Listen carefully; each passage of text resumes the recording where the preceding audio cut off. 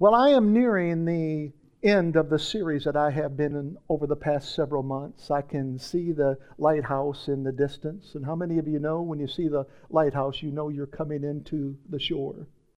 I am bringing the ship into the shore.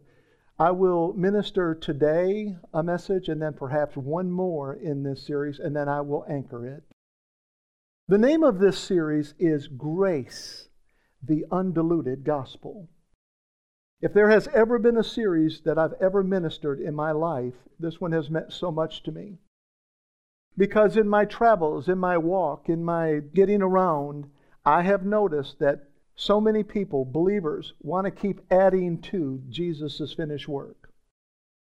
Friends, you have to stop and ask yourself the question, is it finished? Did Jesus finish the work on the cross? If not, then He has to go back. Jesus finished the work on the cross, friends. It is finished. One of the things that I have discovered throughout life is that man is constantly being indoctrinated to add to what he already has, especially in the spiritual sense. His appetite is insatiable. A man can have 500 lures in his tackle box, but guess what? He wants another one. A woman can have 100 pair of shoes in her closet, and guess what? She wants another pair of shoes. Solomon had 699 wives, and guess what? He wanted another one. And he got her. Solomon had 299 concubines, and guess what? He wanted another one, and he got her. Now, I'm going to tell you something that I think you're already aware of, and that is that social media and television have whetted our appetites. They've awakened our appetites, in a sense, with their own set of lures. On a spiritual level now, listen to me carefully. Well-meaning, I want you to underscore those words in your heart this morning. Well-meaning preachers and teachers have programmed us from a child with a mindset that what Jesus did for us on the cross was insufficient to make us perfect forever by one sacrifice. Now, they won't come out and they will not say that with their own tongue, but somehow they do phrase it in many ways, but they teach that there's some sort of ejection seat, that you can be ejected out of God, removed out from underneath the foundation, removed out from underneath the canopy of His grace. Their eject button is always labeled the same way. It is called sin. That's what they say. They say sin will take you out of the hands of God. Sin will take you out of the grace of God. Friends, it is not true.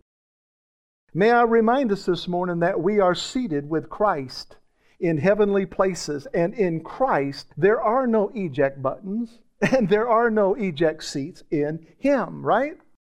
Adding water to an expensive bottle of perfume will increase its volume, but it does nothing to enhance its fragrance. Would you agree with that?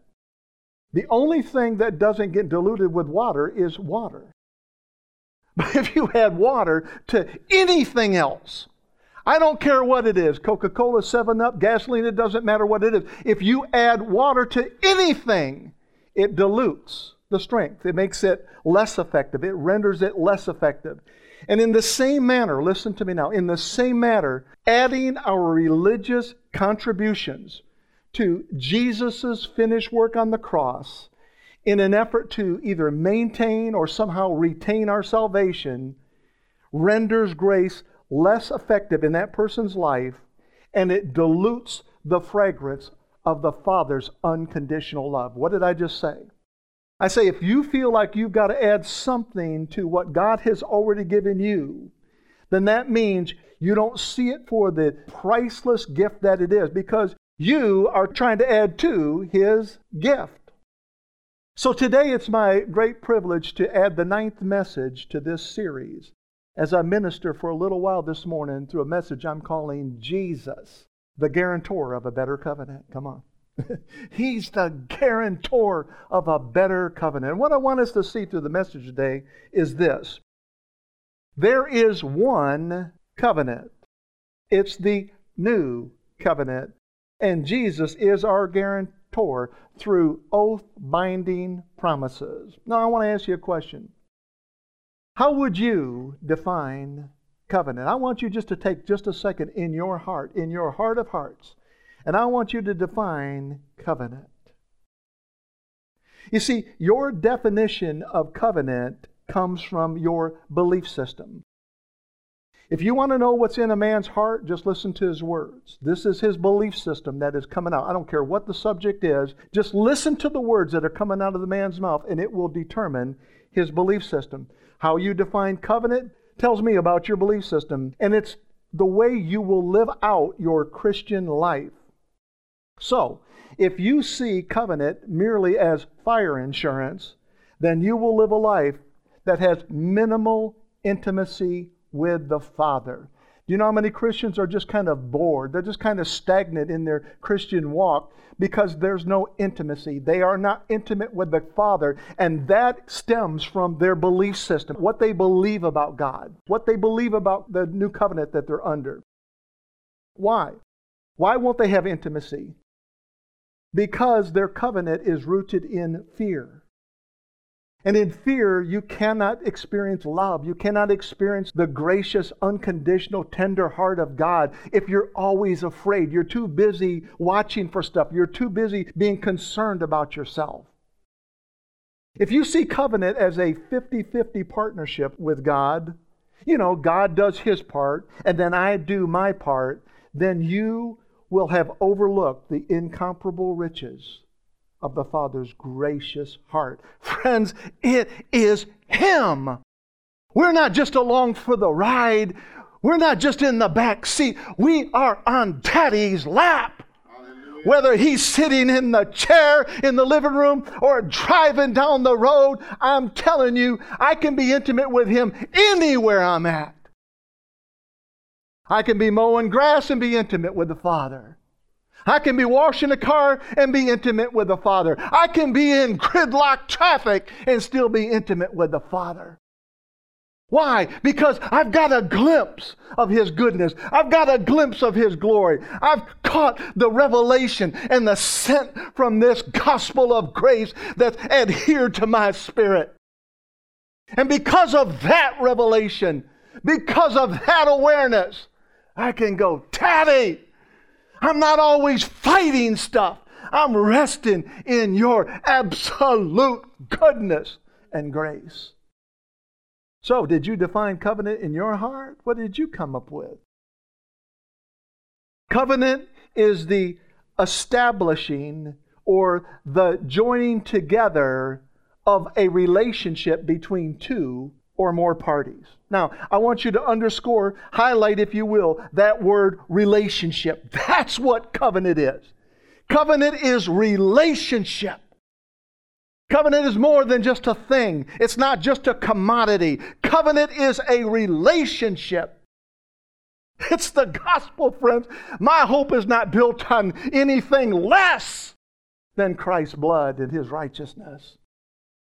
So covenant is the establishing or joining together of a relationship between two or more parties. A relationship that was founded upon oath-binding promises. Let me tell you something. Without promises, there is no covenant. That's what a covenant means. A relationship that has been established upon promises. God has made promises to His children, hasn't He? Within the new covenant, He's made many promises. He has promised to never leave us or forsake us. There's a scripture for that. It's found in Hebrews chapter 13. He has promised to take our sins away once for all. That's Hebrews chapter 10. He has promised to never condemn us. That's Romans chapter 8. He has promised to give us eternal life. His children have eternal life. That's John chapter 3. He has promised that the new covenant will operate by grace through faith. That is Ephesians chapter 2. The Father has promised hope in hopelessness. He has promised help in helplessness. He has promised light when we're walking through darkness. He has promised peace in the midst of chaos. Our Father has promised that our names, come on, will never, ever be blotted out of the Lamb's book of life. That is something to cheer about. Our Father has promised our names can never be blotted out of the Lamb's book of life. All of these promises, guess what? They're accessed by grace, the undiluted gospel, by faith. I want you to embrace the promises of the Bible. They are the promises under the new covenant. Now, once a covenant is ratified, everything that each party possesses belongs to the other person. Do you know that? It's true. You see, Valerie and I, 21 plus years ago, stood in front of each other like this, and I said I do, and she said I do. And when I said I do, everything she had became mine. And everything I had became hers. That's covenant for you, friends. This is covenant. And the Father said, everything I have belongs to you. It's the normal that we pray, we believe, we put our trust in the Father, and the Father delivers. He's not a slot machine where you just pull a handle and out pops whatever you're praying for and asking for. No, He's not like that, friends. Remember, this is about relationship. This is about covenant. This is about sitting on Daddy's lap. This is about knowing who you are and allowing Daddy to work His promises into every fabric of your being. Beautiful. So once the covenant is ratified, everything that each other possesses all becomes one. Now, imagine with me for a moment. Remember, Valerie and I are one, right? Now imagine with me for a moment that Valerie has an off day, okay? There's many days like that. But imagine she has an off day and she decides to go on a $10,000 shopping spree. Would I agree with her decision? Probably not. But does she have the right? Come on, now does she have the right? Yes. You see, what I possess is hers, and what she possesses is mine. And at the end of the shopping spree, she'll have all the bling bling, she'll have all the jewelry, she'll have all the clothes, she'll have all the jewelry, she'll have all the shoes, and I will have the receipts, and we will still be in covenant with one another. Isn't that simple to see? Now I'm going somewhere, friends. Now listen to me carefully. There are times when we go on a shopping spree of our feelings and emotions, grabbing hold of things that are costly and needless, taking possession of things that have no guarantee. Times when we put things in the shopping cart of our mind. We haven't learned yet that grace is the one. The Scriptures tell us in Titus that it is grace that teaches us to say no to ungodliness and worldly passions. Times when we peruse the clothing rack of old covenant ideology in search for something that will make us look better. You know what I'm saying? People want to dress themselves up with all their do's and their don'ts. That is the clothing rack, friends, of the old covenant ideology, friends. I'm talking about shopping sprees that are carefree, they're extravagant, they're excessive. Now I want to ask you a question. Is that using wisdom? No, that's not using wisdom. Of course not. You see, wisdom tells us a diamond ring is to be worn on the finger and not swallowed. Would you agree with that? That's where it goes. So if a person swallows a diamond ring, even though they are technically still wearing it, they are not using that ring for what it was purposed for, what it was created for, what it was designed to do. Likewise, many believers live below the threshold of complete rest because they have swallowed the weights of guilt and shame and fear and condemnation, and they don't know how to regurgitate it. They don't know how to get rid of it. And they carry it sometimes for a lifetime. They carry guilt. They carry shame. They carry all of this baggage of condemnation. Friends, we were not made under this new covenant to swallow guilt and shame and fear and condemnation, or to shop from the clothing rack of the old covenant. In doing so, we have the pleasure for a season, as the Scripture says, and we may gather goods for a lifetime, but the receipts, listen to me carefully, will ultimately fall into Daddy's hands, and we will still be in covenant with Him. That covenant is binding. That covenant is stacked with promises. You couldn't climb your way to the top of all His promises, friends. Not in a lifetime. You see, friends, Jesus' blood purchased us from the penalty of sin. Jesus' blood purchased us from the guilt of emotional shopping sprees. Jesus' blood purchased us from the foolishness of swallowing diamond rings and from the oppression of the law. And this purchase was underwritten with these words: Jesus, the guarantor of a better covenant. In Galatians chapter 3, verses 13 through 15, we find these words through the New Life version of the Bible. Christ bought us with His blood and made us free from the law. Come on. Now we need to park there for just a moment, okay? Go ahead and turn your engine right off, right? Look at those words. Come on, grab a hold of these.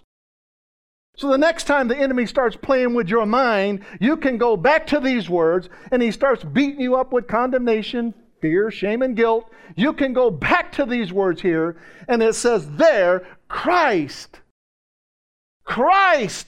bought us with His blood and made us free from the law.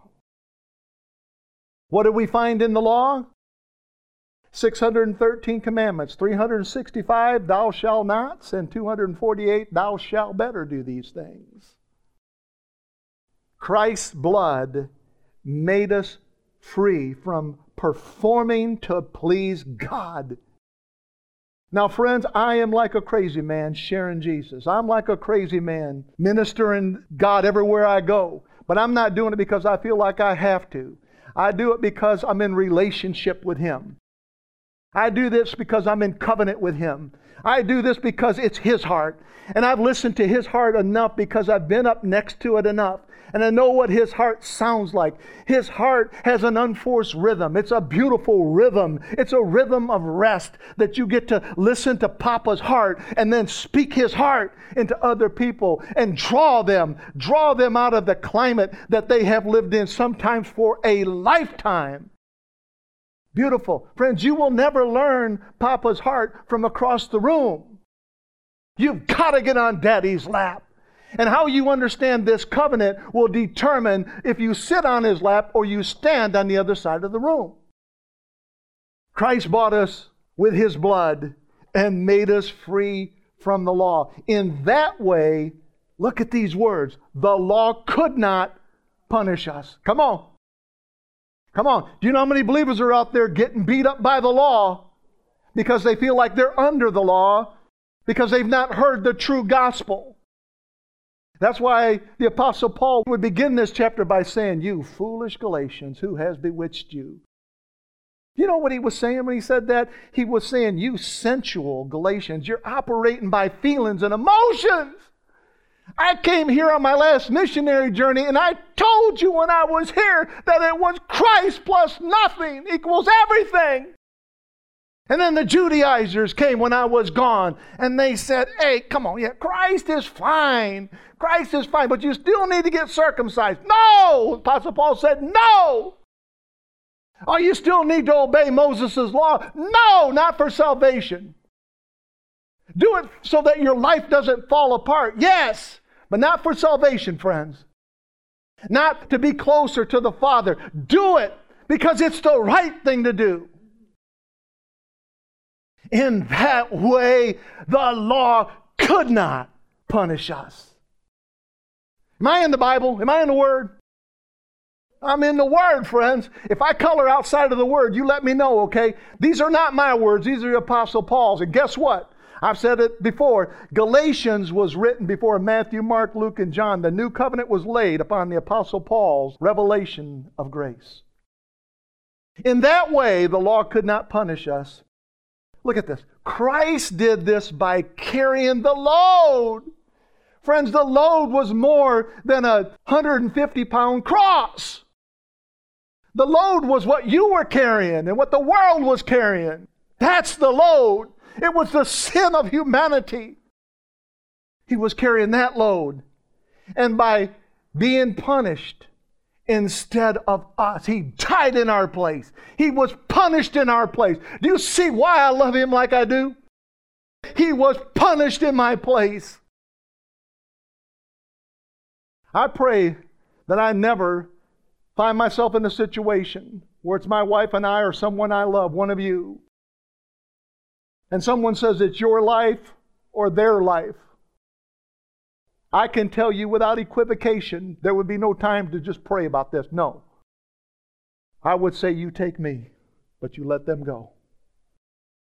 But this is Christ. He's dying for ugly, vile, filthy men. What love! What beauty Christ has for us. In that way, the law could not punish us. Christ did this by carrying the load and by being punished instead of us. Look at these words. It is written, anyone who hangs on a cross is hated and punished. True. They didn't nail their friends to the cross, friends. They nailed you to the cross because they hated you. You were in their way. I was talking with my 3 grandchildren last night. We were having a good old conversation. Wanting to know why is there so much evil in the world. And I said, the Word says in the book of James, it asks that question. It says, what is it that causes fights and quarrels among you? And I looked at them and I said, I'm so happy that the Word didn't allow us just to fill in our own thoughts there. Right after that it says, you want something but you don't get it. That's what causes it. And there's evil in this world, yes, of course, but I'm telling you, love is a greater force. Faith is a greater force. Grace is a greater force, friends. Look at this now. Because of the price Christ Jesus paid. My mind does not even compute that. There's no calculator that's wide enough to hold enough numbers, friends. There's no bucket that's big enough to hold enough gallons. Because of the price Christ paid, the good things that came to Abraham might come to the people who are not Jews. What is it that came to Abraham that hadn't yet come to the Jews or the Gentiles even? I'll tell you what it was. It was the guarantee of a better covenant. A covenant that was founded upon grace by faith. Abraham simply believed God, and it was credited to him as righteousness. He simply believed God, and it was credited in that moment, like we're the same exact thing that we have today. You see, Abraham lived prior to Moses, right? So the law had not been instituted yet. So Abraham was under a covenant that was simply by grace through faith. That's what that word believe means. It means faith. Put your trust in something. And by putting our trust in Christ, we receive the Holy Spirit He has promised. Christian brothers, let me show you what this means. Now here's what he says. He says, if 2 men agree to something and sign their names on a paper promising to stay true to what they agree, it cannot be changed. Does that make sense? I mean, if I go to my bank and I say I want to buy a house, I'm going to sit down with a banker eventually, a loan specialist, and they're going to say, we're agreeing that you're going to give me $1,000 a month and I'm going to give you this loan. And we're both going to sign that document. Now, if I send in $100, I have some explaining to do, don't I? And how many months do you think I can get away with that before I lose that home? Not very many, right? So what he's saying here, he says, if 2 men agree to something and sign their names on a paper, promising to stay true to what they agree, it cannot be changed. You say, Pastor Mark, boy, I love everything about those scriptures. I do. I love that through Christ's blood, we have been set free from the law. I like that. I love that we can no longer be punished for our sins. I really love that one. I love that we receive the Holy Spirit by trusting in Christ. Oh, yes. But that 15th verse kind of bothers me. That one's a little fuzzy for me. That 15th verse tells me this.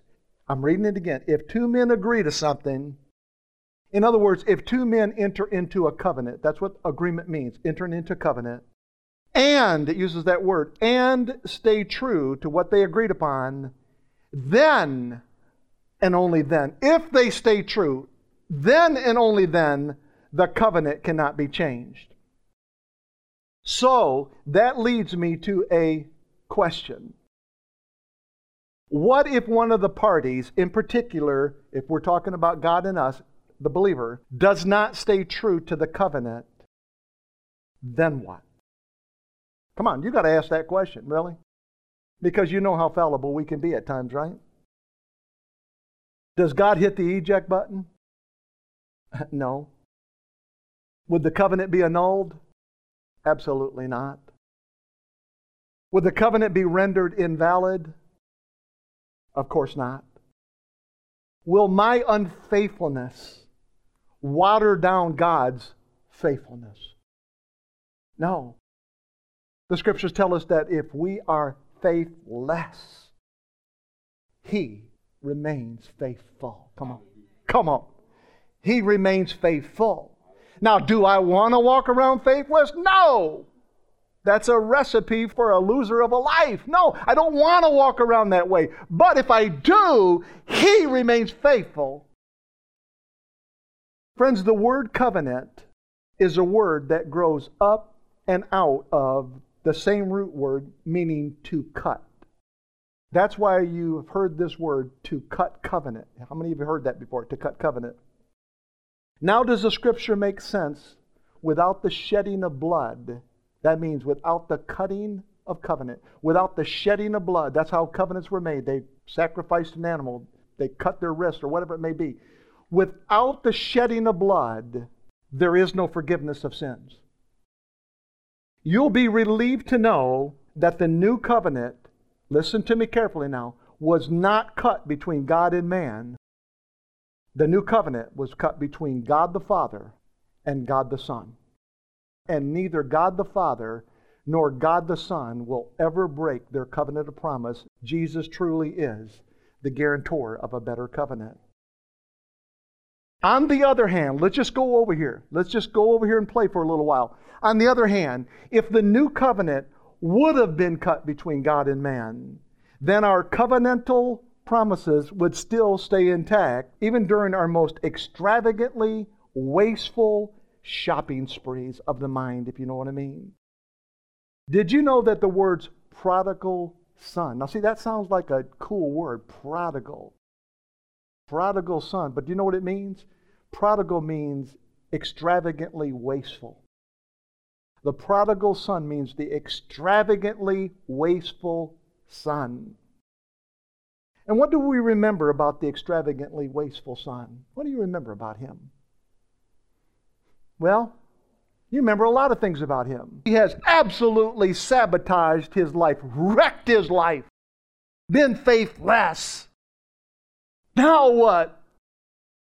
When he returned home, he was received by his father with hugs and kisses and warm embrace, lavished with unconditional love. Come on. Now, Jesus is the one who's telling this story, friends. This is Christ. And where did he reach down all of a sudden and bring this story out of? Well, he was always about revealing the heart of the Father. When Jesus told this story to his disciples, was he drawing our attention to the sinful son? No, of course not. Was he drawing our attention to that bratty brother? It must have been them, that guy. No. Was he drawing our attention to the missing mother? You don't hear a thing about her. No. He was drawing our attention to his faithful Father. He had to take you through that whole process of a young man dishonoring his father, going to a far country, blowing his money on riotous living and harlots and drinking like crazy, working for a farmer that had a pig pen, getting in with the pigs, and then coming to the revelation that I wasn't made for this. I've swallowed a diamond ring somehow. No, I wasn't made for this. So he picked himself up and he went back to his father, and the father ran to him and greeted him, friends. It's a simple story in the Bible with a profoundly deep truth. This is how the Father will receive you and me, us and we. This is what He does.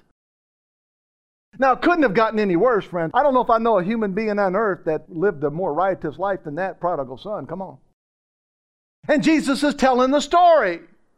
And He's wanting us to see the goodness of His Father. So beautiful. Jesus was letting us know that the covenant between the Father and the Son remains in force even when we swallow diamond rings, friends. Even when we, like the prodigal son, hit our own eject button. And that's exactly what he did. Beam me out of here, and boom, gone. Covenant still in force. Even when we water down our own perfume, it doesn't change the fragrance that the Father smells us by. Hallelujah. Whether we have one pair of shoes, whether we have 500 lures, or whether we have 700 wives and 300 concubines, it doesn't matter. It may wreck your life here on earth, but I'm telling you that covenant remains intact.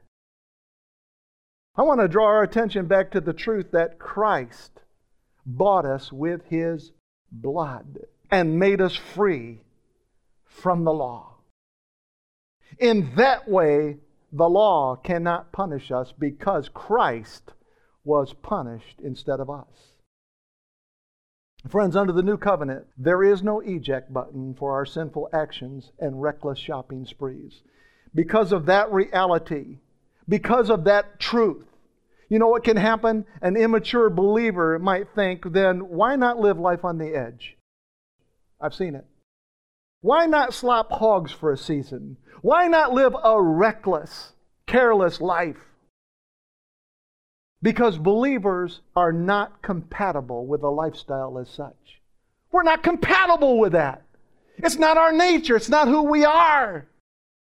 We have our moments, the Scriptures say, every man is going to stumble once in a while, but Christ picks us up. How about allowing grace to restrain you? How about allowing love to restrain you? A love that is gentle and kind. A love that is patient and persevering. How about allowing that to restrain you? That power, that force. I want to ask you a question. Think about this for a second now. If I were to give you a brand new Mercedes-Benz, come on, Felix, you've had enough. I've never met a man and his wife that have been given more gifts in my life than Pastor Felix and Fiona. I've never seen anybody in my life. You're a magnet for gifts, for sure.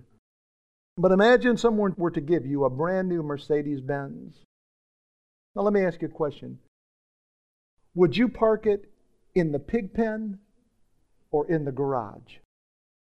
Come on, I'm just being practical here this morning, okay? Where would you park it at?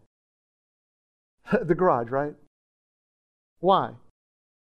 Because parking it in the pig pen is no way to treat such an extravagant gift.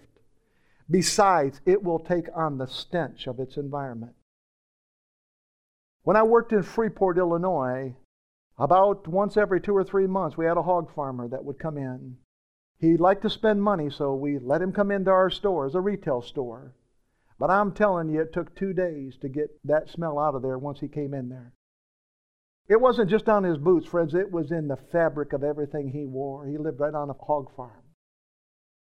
We're not made to live in the hog pen. We're not made for that. That's a good reason, but allow love to restrain you. Allow God's grace to restrain you. Salvation is what brings us into covenant with Christ. And think about this. It's an extravagant gift purchased by His blood. God lavishes us with outrageous loving kindnesses and graces. Why would we abuse such a gift? Friends, slopping hogs and living a reckless life are like swallowing a diamond ring. The ring will go to an environment that it was not designed for. It was not made for that. It was not destined for that. Diamond rings are not made for the stomach. They're made for the finger. Likewise, believers are not made for foolishness. We are made for Him. We're made for Him. You say, Pastor Mark, if there is no punishment from God for our sin and the reckless shopping spree of our thoughts, feelings, emotions, and actions, then what difference does it make? You see, friends, I'm on a topic this morning that has to be covered. It's so important because these questions are ricocheting in the minds and the hearts of believers. What difference would it make? That's a good question. There are many reasons, but let me give you a real practical one, okay? Friends, the spirit man, that is the part of you that a doctor can't locate. Come on, Miss Fiona, you went through medical school, didn't you? Did they ever show you where the spirit was located exactly in the human anatomy? No, it's that portion of you. It's that life in you that you can't locate with a scalpel. The spirit man can never be destroyed, but our souls and our bodies can be used, abused, and always refused. The Apostle Paul was a prisoner on the ship Alexandria, and it had set sail for Rome.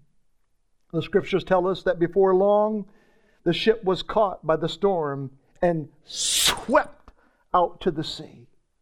Do you see that in your heart? Friends, I have been on the lake before in a small boat, and the waves are only barely white-capping it. They're very small, but it's rocking that boat. And it's a little intimidating, to be honest with you. Because you look at it and you think, man, you're only like 3 inches from coming over, and once you start coming over, you're going to fill my boat full of water, and you're going to take me to the bottom of the lake. But he's on a ship, the Scriptures say, that is caught. It is swept by the storm out into the sea. In other words, it had more authority than the sails did. Caught, swept out to the sea. Would you like to guess how many believers get caught in habits that sweep them out to the sea? A lot of them. The storm that the Apostle Paul faced was so fierce that the ship couldn't face the wind, the Scriptures tell us. Therefore, the captain of the ship gave way to it, and they were swept along. That ship was caught by something known as the Euroclydon. Ooh, that sounds like a big dinosaur, doesn't it? A Euroclydon! Roar! That ship was caught by something known as the Euroclydon, a cyclonic, tempestuous northeast wind that was blowing across the Mediterranean. Listen to me carefully. It was so abusive that even the Apostle Paul had given up all hope of being saved. But an angel, see, God knows what to do, man. God knows what to do when we're facing the storms of life. The Scripture says, but an angel visited Paul one night and encouraged him. How? By reminding him of God's promises. I don't know of a better way to encourage yourself than to remind yourself of God's promises. What else do you have? Everything else is in your past. God is in your present and in your future. And then an angel came along, didn't spend a lot of time there, didn't want to get seasick, and just started ministering to Paul, reminding him of God's promises and telling him, Paul, I know you're not going to like this, but you are going to stand as a prisoner in Rome. The next day, Paul stood up before his fellow prisoners and the crew of that ship and declared these words. Acts chapter 27, verses 20 through 22. For a number of days neither the sun nor the stars were to be seen, And the storm continued to rage. Come on, friends. Storms are bigger than the outside stuff. People have storms that are raging in their souls, in their emotional realm, in their lives. Come on. You know them. You know them. Just listen to their words. And it doesn't take you very long to figure out you've got a cyclonic, tempestuous storm, maybe a Euroclydon in your emotions, but we come along with a word that we can speak into their heart, a word that is fit for that moment, listening to the Holy Spirit who we have a relationship with. For a number of days, neither the sun nor the stars were to be seen, and the storm continued to rage until, look at these words, until at last all hope of being saved vanished. Now, who wrote the book of Acts? It was Luke. Luke was on this ship too, friends. Luke remembers this situation, and he said, I even gave up hope. The Apostle Paul gave up hope, that great man of faith, because it was so cyclonic and so catastrophic. He said, we had all given up hope of being saved. It literally vanished. After they had gone a long time without food, Paul stood among his shipmates and said these words. He said, men, you should have listened to me when I told you way back there that it wasn't the season for sailing.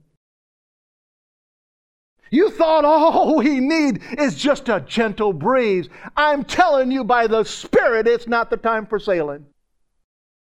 See, that's the beauty of the Spirit man speaking to you. He tells you things your calendar can't tell you. He tells you things the weatherman can't tell you. He was listening to the Spirit when he said, I can see that this journey is going to be disastrous and bring great loss to the ship and the cargo. But the Scripture says, but they wouldn't listen. And they said, come on, baby, let's sail on. After they had gone a long time without food, Paul stood among his shipmates and said, men, you should have listened to me and not sailed from Crete. You would have avoided this hardship and damage. I love the word but. I really do. Because but, remember, is the eraser. Come on. Everything that's just happened to us, everything I just said here, there's a but. But now I urge you to have courage. Because there will be no loss of life among you, but only the loss of the ship. Hallelujah! That's my friend. There are times I walk by a still body laying in the casket, and I'm reminded that man, that woman, that boy, that girl is saved. Only the ship was lost. That is all. Only the ship! Do you see the prophetic meaning of these scriptures, friends? Friends, our shopping cart feelings and emotions and our extravagantly wasteful decisions may bring about hardships and damage. They may even wreck our ship. But the man is always saved. Now, if that makes you want to go out and sin, you might want to have a little talk with Jesus. You might want to tell Him all about your problems. He will hear your faintest cry, and He will answer by and by. Talk with Jesus about this, friends. He is the guarantor of a better covenant.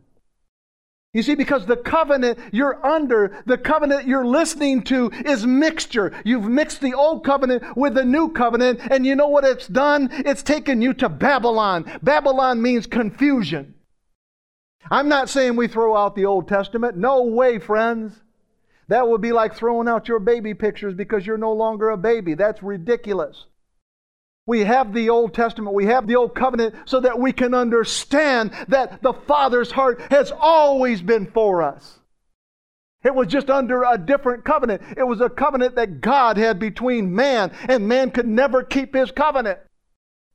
But the covenant that God cut for us was Jesus on the cross. That was the sacrifice. Amen. In Hebrews chapter 8, verses 1 through 13, we find these words. Now, the main point of what we are saying is this. we do have such a high priest who sat down at the right hand of the throne of the majesty in heaven, and who serves in the sanctuary, the true tabernacle set up by the Lord, not by a mere human being. Every high priest is appointed to offer both gifts and sacrifices, and so it was necessary for this one also to have something to offer. If he were here on earth, he would not be a priest, for there are already priests who offer the gifts prescribed by the law. They serve at a sanctuary that is a copy and shadow of what is in heaven, right? It's a copy and shadow. It is not the real thing, and it's a little ambiguous. I've said it before. I can hold up a banana, and you can see the shadow on the wall, but if you were only looking at the shadow, you could not tell if that was from a real banana or a plastic banana. There's no way for you to know.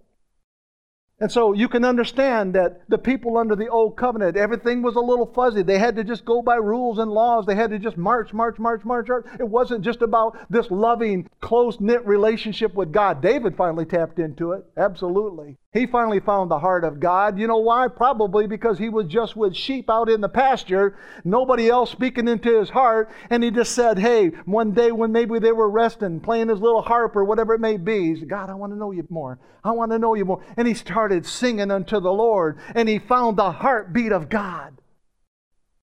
And then it says, this is why Moses was warned when he was about to build the tabernacle. And this was the warning.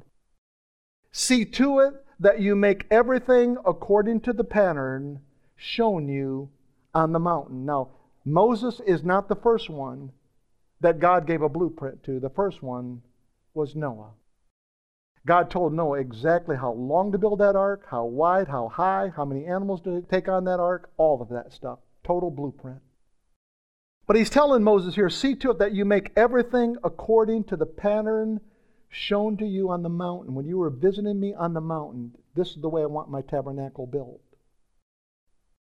Even under the Old Covenant, God gave specific instructions as to the dimensions of the tabernacle and its furnishings. Now, what do you think would have happened to the high priest if he would have tried to lengthen the tabernacle a little bit? You know, we make it a little roomier.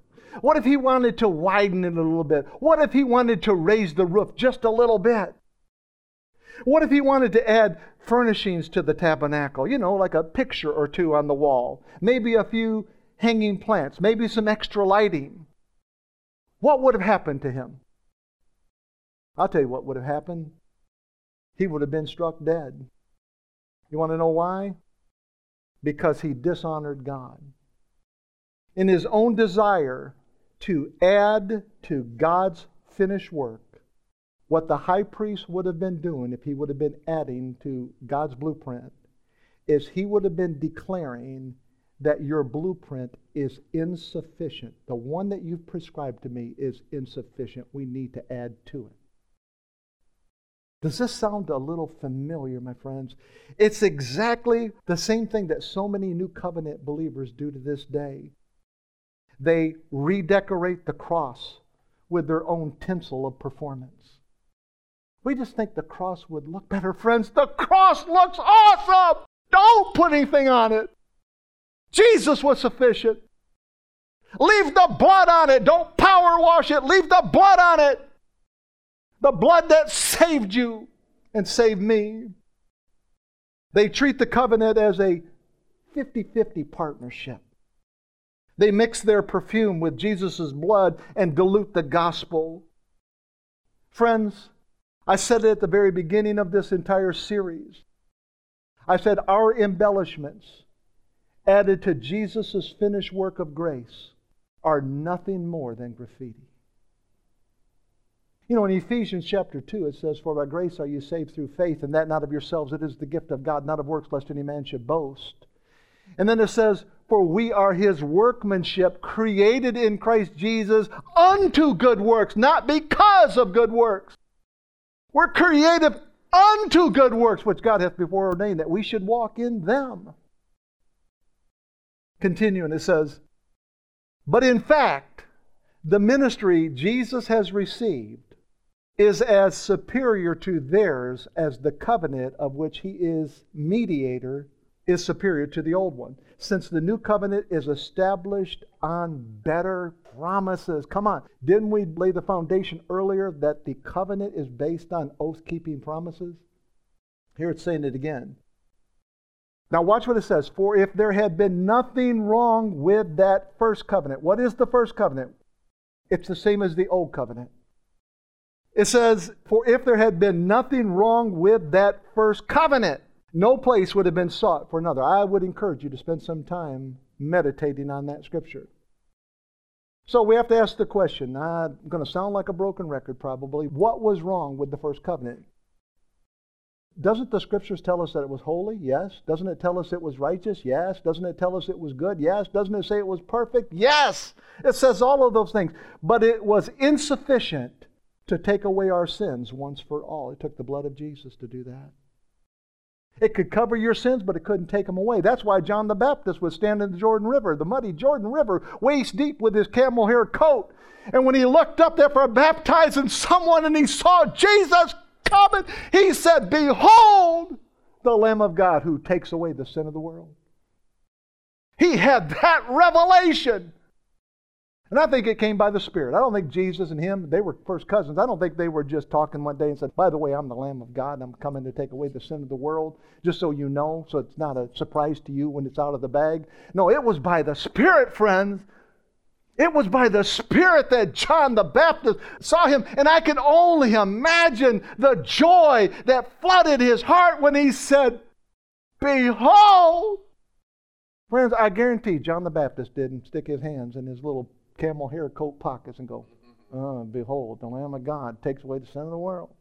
Now you just came to take away my thunder, Jesus. No! That's why when Jesus said, I want you to baptize me, John said, no, you got to baptize me. No! Doesn't work that way, John. Jesus came to serve, friends. Next scriptures. Look at these words now, friends. Please, let these fall to the sticky side of your heart this morning. But God found fault with the people and said, the days are coming, declares the Lord, when I will make a new covenant with the people of Israel and with the people of Judah. It will not be like the covenant I made with their ancestors when I took them by the hand to lead them out of Egypt, because they did not remain faithful to my covenant. Do you see what I told you? Covenant was between God and the people, and they did not remain faithful to His covenant, and I turned away from them, declares the Lord, because that was the framework of the covenant. If you do what's right, I'm going to bless you. If you do what's wrong, I'm going to curse you. I'm going to allow the curses to come upon you. That was all part of the framework that they said, yeah, just give us that, give us a bunch of rules. We can obey all those laws and rules. You know why? Because they were stuck in the mentality that Egypt ingrained into them. Work, work, work, work, work. Listen to my orders, obey my rules. That's all they knew. So they defaulted to what they already knew. And God is trying to lead them out, not of only Egypt, but He's trying to lead Egypt out of them. This is the covenant I will establish with the people of Israel after that time, declares the Lord. He said, I will put my laws in their minds and write them on their hearts. I will be their God, and they will be my people. I feel the Holy Spirit trembling on the inside of me. There's something that He, I think, really wants you to see in these few scriptures here. No longer will they teach their neighbor or say to one another, know the Lord, because they will all know me, from the least of them to the greatest. For I will forgive their wickedness and will remember their sins no more. I will remember their sins no more. By calling this covenant new, this is the scripture. It's how the 8th chapter ends. By calling this covenant new, He has made the first one, come on, obsolete. And what is obsolete and outdated will soon disappear. Friends, the new covenant is not like Baskin and Robbins. You know, let's just add another flavor to our existing menu. No, sir, no, ma'am. God scrapped the old covenant, according to that verse right there. There is one flavor that Jesus serves. It's grace by faith. I want to ask you a question. It's a silly question. You ready for it? If you had a choice between two ice creams, your absolute favorite at no cost to you whatsoever, or your least favorite at exorbitant cost, which one would you choose? Isn't that a silly question? See, what the Father does is He draws pictures in my head so that I can really understand His points. I mean, you've got two reasons for taking the one. You've got two reasons for not going with the other one, don't you? It's not just one reason, it's two. It's my favorite and it's free. That's good news. It's my least favorite and it's exorbitant in cost. That's two good reasons I wouldn't want that. It's kind of a silly question, I know. But it perfectly showcases the choice that believers make between Old Covenant and New Covenant, the law, and grace. Under the law, you will work your fingers to the bone. You will pay exorbitantly with your own blood, sweat, and tears, and still never quench your insatiable appetite. Under the law, you will continuously wrestle with condemnation and shopping sprees of the mind. Under the law, your conscience will repeatedly hit the eject button. Under the law, you'll keep adding water to your expensive perfume. Under the law, you'll swallow diamond rings, park your Mercedes-Benz in a hog pen, and you may even lose your ship. Under grace, come on, under grace, it is finished. It's the finished work of Christ. Under grace, it is finished, and you can rest in the oath-binding promises of God. There is no need for your blood, sweat, and tears. Jesus, the guarantor of a better covenant, already shed His. Under grace, we never lose our seat in heavenly places. Under grace, our fire insurance premiums have been canceled. There's no need to keep paying that premium. Under grace, our receipts fall into Daddy's hands. Under grace, we are set free from the law. We are never punished by God for our sins. Friends, under grace, even in the midst of our deepest failures and blunders, bloopers, whatever you want to call them, we receive hugs and kisses from Papa, and we are lavished with His unconditional love.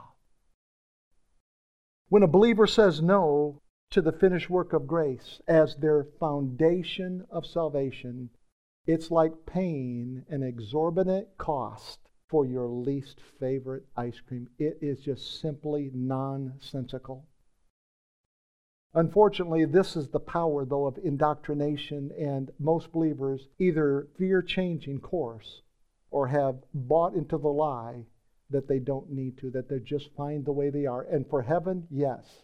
For life here, no. Like the ship that the Apostle Paul was on, they are caught by the winds of old covenant indoctrination and swept out into a frightening sea, and they don't know what to do out there. Friends, I want to draw your attention back to that 13th verse you're looking at. By calling this covenant new, He has made the first one obsolete, and what is obsolete and outdated will soon disappear. A couple, 2-3 weeks ago, I walked into the post office. I go in there a lot. I know all the postal clerks by name. I have a good time when I go in the post office. I don't care if I'm the only one in there or if I'm 100 people in there. Like Pastor Felix, you will hear my voice. Amen? But I'm in there to have fun. I'm in there to lighten their load, right? Come on. And I just had a question. I just had a question on my mind. And I walked up to the lady that waits on me a lot. And I said, I've got a question for you. I understand that a first-class stamp will mail up to 1 ounce in terms of a letter. I said, but what if my letter exceeded the weight and I had to put 2 first-class stamps on there? And she's going along with this little question thing here for a little bit. And I said, what would happen if it needed 2 stamps if I put the 1 stamp on the letter and then I took the second stamp and I placed it right over top of the first stamp? And when I was saying that, her eyes began to squint. Her head began to shake back and forth. And this smile, like, oh, you got to be the craziest man in the world, asking a question like that came over her face. She said, no, it doesn't work that way. I said, it requires 2 stamps, right? She said, yes. I said, I put 2 stamps on the letter. No, it doesn't work that way. I said, that's all I need to know. You see, friends, Jesus did not come to lay the new covenant over top of the old covenant. He made the old covenant obsolete. If Jesus had laid the new covenant over the old covenant, then we would have reason to consider, we'd have reason to believe that maybe the old covenant is leaching its way through. But look at that 13th verse one more time. The first covenant, which is the old covenant, was made obsolete, and then it says disappeared. Do you see that word disappeared up there? Do you see this, friends? You know what it is? If you lay one stamp and you lay another one over it, that's mixture. And she said, it can't work that way. I said, has nobody ever asked you a question like that? She said, no, in all the years I've worked here. And she's about 2 years from retirement. She said, nobody's ever asked me a question like that. I said, leave it up to me. In Hebrews chapter 7, verses 11 through 22, we find my closing scriptures. Now listen to these, friends. It says, if perfection could have been attained through the Levitical priesthood, and indeed the law given to the people established that priesthood, why was there still need for another priest to come, one in the order of Melchizedek, not in the order of Aaron? So let's just break this down in English, right? He's just basically saying if the first covenant could have made a man perfect, there would have been no need to bring anybody else because it's doing its job, it's working. He says, for when the priesthood is changed, come on, who's coming in the order of Melchizedek? That's Jesus, right? It says, for when the priesthood is changed, the law must be changed also. See, this is the part, maybe we haven't been in Hebrews. I don't know, this is the part we just haven't gotten yet. He said, when the priesthood is changed, the law must be changed also. Next scriptures. He of whom these things are said belonged to a different tribe, and no one from that tribe has ever served at the altar. For it is clear that our Lord descended from Judah, and in regard to that tribe, Moses said nothing about priests. And what we have said is even more clear if another priest like Melchizedek appears, one who has become a priest, not on the basis of a regulation as to his ancestry, but on the basis of the power of an indestructible life. Next scriptures. For it is declared, you are a priest forever in the order of Melchizedek. The former regulation is set aside. Look at these words now, because it was weak and useless. He's talking about the former regulation, the law, all of the law, everything that was under the law. That's the regulation. He said the former regulation is set aside because it was weak and useless. Now look at these words. Highlight them in your heart this morning. For the law made nothing perfect. I'm going to ask you a simple question. How perfect do you have to be to go to heaven? Perfect. You can't add anything to perfect or it wasn't perfect. You can't make perfect better, right? And it says, the law, let's talk about this law for a second. Good, holy, righteous, perfect. Yes, all of that. But it made nothing perfect. It was 10 bony fingers, 613 bony fingers in your face, condemning you and just saying, look, you failed, you failed, you failed. Who wants to live under that oppression, friends? In fact, the Gentile world was never under the law. It was the Jewish population that was given the law. But somehow the church has preached it into the Gentile population, so we just grab a hold of what their covenant consisted of and believe it was ours as well. No! The Bible's not written to us, it's written for us. It's written for our edification. For the law made nothing perfect, and a better hope is introduced. Come on. A better hope is introduced by which we draw near to God. See, that's what I'm talking about, friends. When you have this hope in your heart, this hope that sees Christ in all of His loveliness and all of His beauty, no condemning fingers pointing at you, you know what that does? It makes you crawl up on Daddy's lap and just put your arms around His neck. It makes you bring Him dandelions, and the Father receives them, and He says, "What beautiful flowers you've brought me, child." Next scriptures. And it was not without an oath. Didn't I tell you? Those oath-keeping promises of God. And it was not without an oath. Others became priests without an oath. But not Jesus. But He became priest. That's Christ. With an oath. When God said to Him, "The Lord has sworn and will not change His mind. You are a priest forever." Because of this oath, Jesus has become the guarantor of a better covenant. That is the scripture, friends, that the inspiration of this message was birthed out of, right there. Friends, under the new covenant, everything the Father possesses is ours. Nothing is off limits. There are no prenuptial agreements with Daddy. Our covenant has a 100% success rate. Why? Because of Jesus, the guarantor of a better covenant.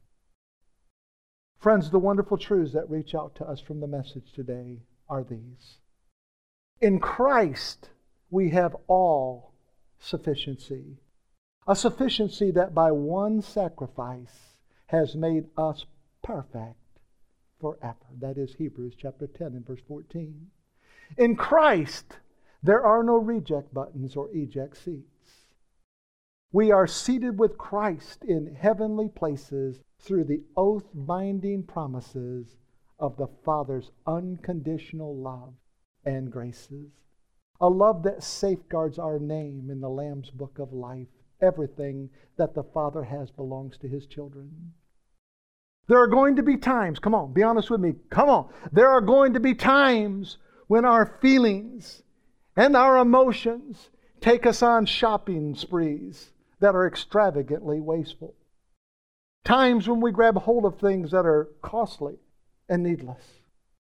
Times when we peruse the clothing rack, searching for that garment to kind of dress up our walk a little bit. There's times when we swallow a necklace and live reckless.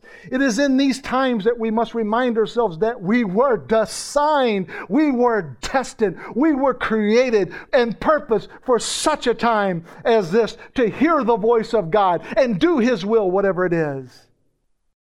We were made to live outside of the pig pen. So let me ask you a question. What do we do? What do we do when we fall into the pig pen? Well, we pick ourselves up and we go to the Father, the one who will greet us with hugs and kisses and warm embrace. There is no condemnation for them that are in Christ Jesus. Christ bought us with His blood and made us free from the law. Therefore, the law cannot punish us. Christ did this by carrying the load and by being punished in our place instead of us. It was Jesus who purchased us from the penalty of sin. The receipts from our careless shopping spree have all been forgiven. There is no need for blood, sweat, and tears. Jesus, the guarantor of a better covenant, has already shed His. Friends, our embellishments added to Jesus' finished work of grace are no more than graffiti. It is one postage stamp on top of the other. It adds no value to our salvation. We are His through the new covenant of grace by faith alone. Perfection? What about that perfection, Mark? Well, it could not be obtained through the Levitical priesthood or through the law. The Scriptures just told us that. Therefore, Jesus, in the order of Melchizedek, became our high priest. And with the change of the priesthood, the law was changed also. Through Christ, we were given the gift of an indestructible life Believers do not move from life to death. They move from life to even more life. That's how it works, friends.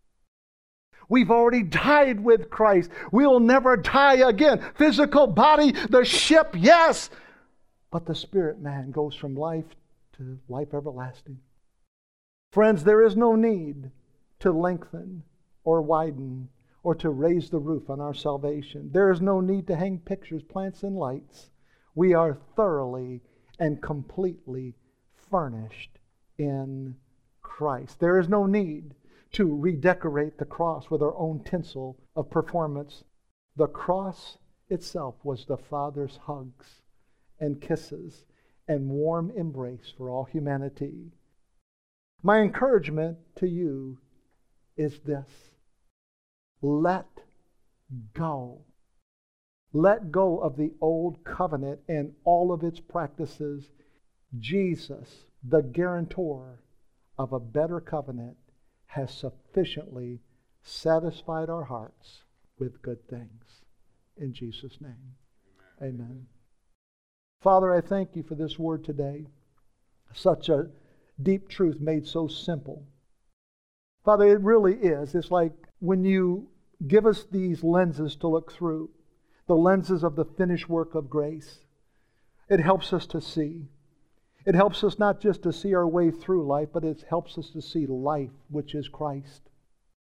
I thank you, Father, that because of the covenant that we're under right now, the covenant of grace, this covenant doesn't keep the Father at a distance from us. It allows us to crawl right up in Papa's lap, a place I love to be, with my arms around His neck, looking up into His matchless, beautiful eyes, and just saying, Daddy, can we just hold each other for a while?